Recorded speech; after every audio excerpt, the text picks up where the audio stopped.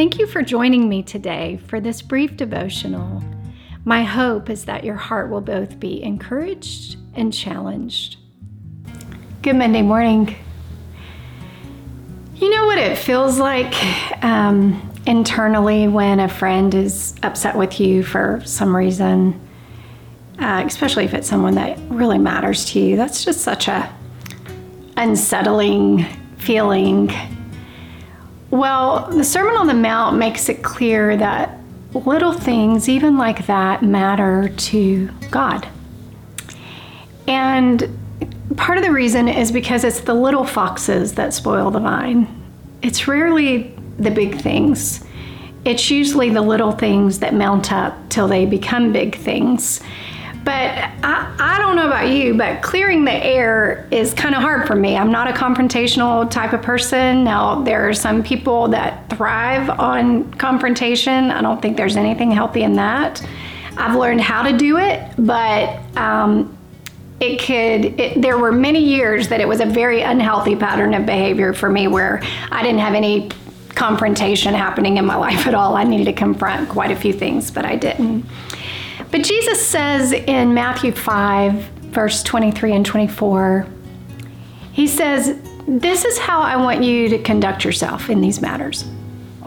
If you enter your place of worship and you're about to make an offering and you suddenly remember a grudge a friend has against you, abandon your offering, leave immediately, go to this friend and make things right.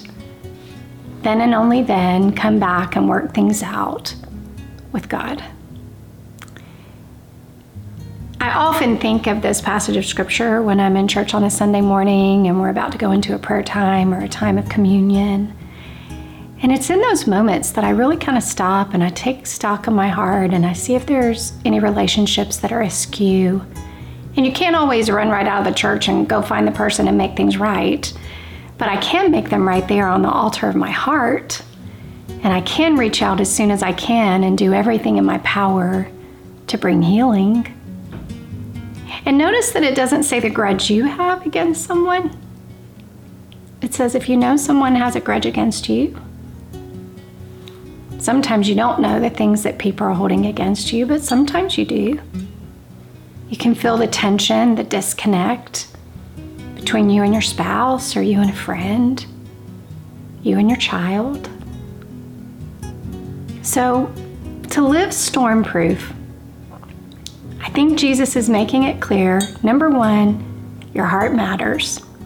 Number two, pay attention to even the little things. Because it really is the little things that can eventually become big things. And before we know it, the incoming storm can sweep us away. So ask your heart this week, is there a relationship I need to pay attention to?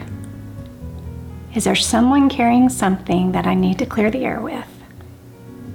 Then ask the Lord to give you the time and the opportunity. Be obedient. You can only do what you can do. But pay attention to even the little places in life. If your heart was encouraged today, please know that we have many other resources available for you. You can discover all of those at reclaiminghearts.org.